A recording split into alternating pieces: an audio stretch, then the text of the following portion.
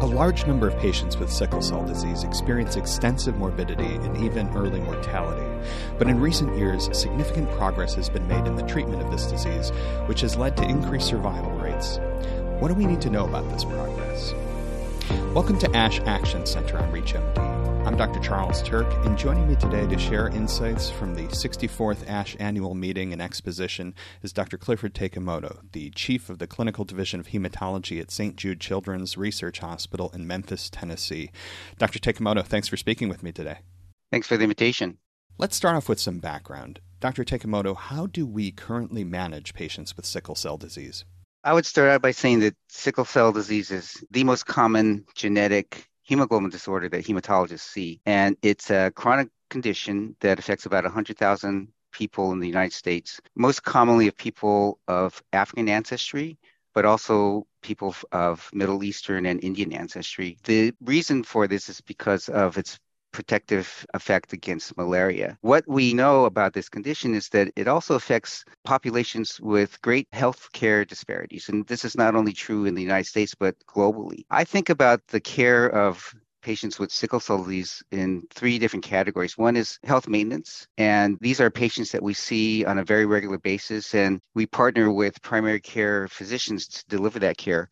I'm in pediatrics, and I would say that the majority of patients in the pediatric age range are seen by pediatric hematology providers with expertise in this area. It's a challenge when patients move to the adult care, and that's just because there are fewer providers that have expertise in this condition. So access to care and education about appropriate management is a care gap, I would say. The second area that people need to be knowledgeable about is how to manage acute complications. Pain is a very common symptom that we see, and knowledge about how to manage that is very important. Infection, acute chest syndrome, which is inflammation of the chest, and stroke are also common complications. And lastly, I would say that chronic complications are another very large problem that we see, not so much in the pediatric population, but what we're learning about sickle cell is that these are complications that really affect the adults. And one of the challenges is to know about interventions that we can implement to decrease these complications long term.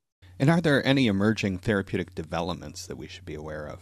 So at this most recent ASH meeting, there were three different areas that I thought were very informative and provided education. One is actually just the implementation of applying or implementing standard care that we know is important. This is really implementation of what we know is the best therapy, things like penicillin prophylaxis in children, transcranial Doppler screening to prevent or to screen for stroke risk, and also to provide access to care. These are implementations of standard care guidelines that are not always standard at different institutions. And in particular, I think this is a challenge in the adult population where there are fewer providers and fewer hematologists to provide care for patients with sickle cell disease. In terms of new therapeutic developments, this has been an area that I've found very exciting. Many years since the late 90s, we've only had hydroxyurea as what I call disease-modifying therapy, meaning that it's not treatment for pain or for any of the acute complications, but it's really preventative. And since that time, there's been a real paucity of progress and new therapies. But over the past 5 years, there's been three other therapeutic options now available for patients. One is L-glutamine, which has been shown to decrease pain episodes in patients with sickle cell disease. The other is voxelotor, which is an anti-sickling agent. And the fourth is crizanlizumab, which is a p-selectin inhibitor, which seems to decrease the risk of pain. So those disease-modifying therapies are relatively new. We're still learning how to use them, but these are therapies that all hematologists should be familiar with. There are other therapies that are in the horizon. There are several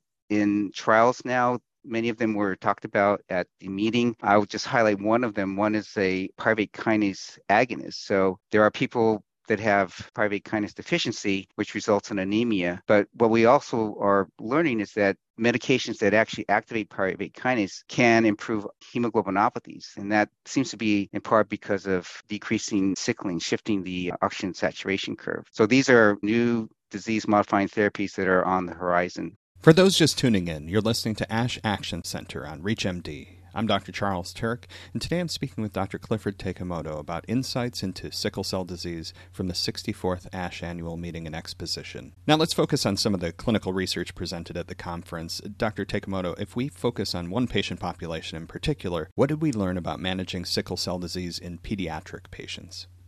So as a pediatric hematologist, I would say that what we've learned is that many of the therapies that we now can prescribe to patients are quite effective in decreasing acute complications and chronic complications. One of the areas that we are understanding, though, is that the complications that patients are subject to can arise later on in adulthood. So that is, I think, one of the areas as pediatricians, we need to know and think about how we can keep people healthy for their lifespan. It's a condition where the lifespan of a patient with sickle cell disease is shorter. And in the 90s, there had been studies showing that the average lifespan is in the 40s. That has thankfully been shown to be longer these days with these new therapies. But I think as pediatricians, with all these new therapies, this is the next question, is how can we use these to prevent chronic organ disease and damage in the adult patients? And what about pregnant patients? What are some of the latest clinical developments in care for that patient population?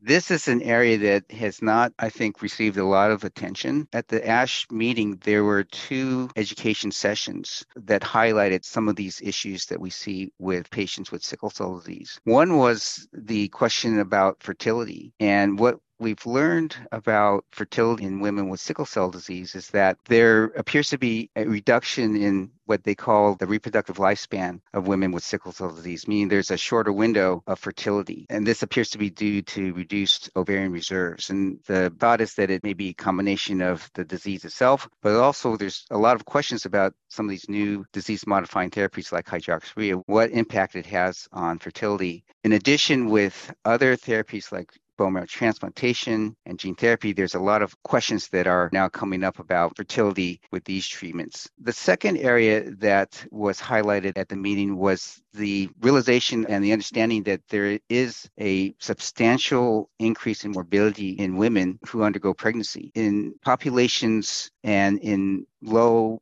and middle income countries, the risk and incidence of death with pregnancy is many-fold higher than in the United States and Europe. This appears to be secondary to most commonly from acute chest syndrome and pulmonary embolism. This really highlights the need for multidisciplinary care in patients who are pregnant.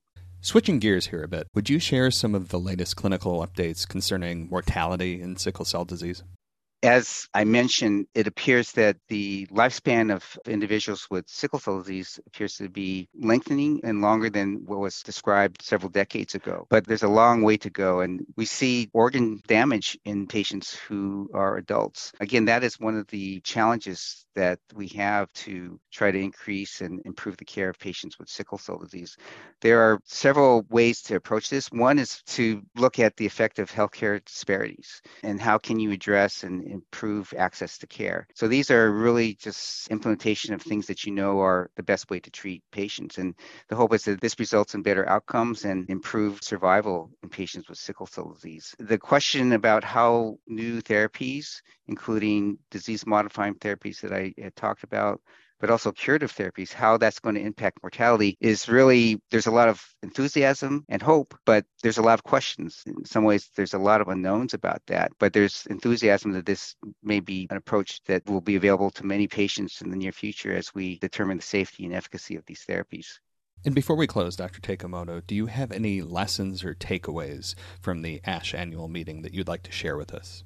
I would say that one of the big takeaways is just the importance of education. As I think about the meeting and some of the highlights in terms of how we can improve care, one is, again, is educating providers to know how to deliver the best care, because we have many studies that show therapies that are beneficial to patients, but they're not getting out to all patients. So I think that's one, and that's one of the values of conferences like ASH. The second big area, because there's so much enthusiasm about new therapies like gene therapy, is to also think about the safety. And we are also learning about the risks of toxicities like the risk of leukemia, and cancers. And in other sessions in the meeting, there were talks about genetic changes in small clones that are sentinels of the development of leukemia. So some of the things that we learn in other diseases, I think, will be very helpful to understand risks and safety for some of these novel therapies like gene therapy and bone marrow transplant in our patients with sickle cell disease.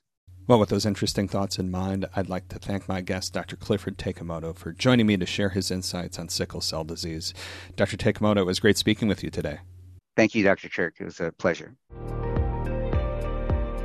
For ReachMD, I'm Dr. Charles Turck. To access this episode and others from our series, visit reachmd.com/ASH Action Center, where you can be part of the knowledge. Thanks for listening.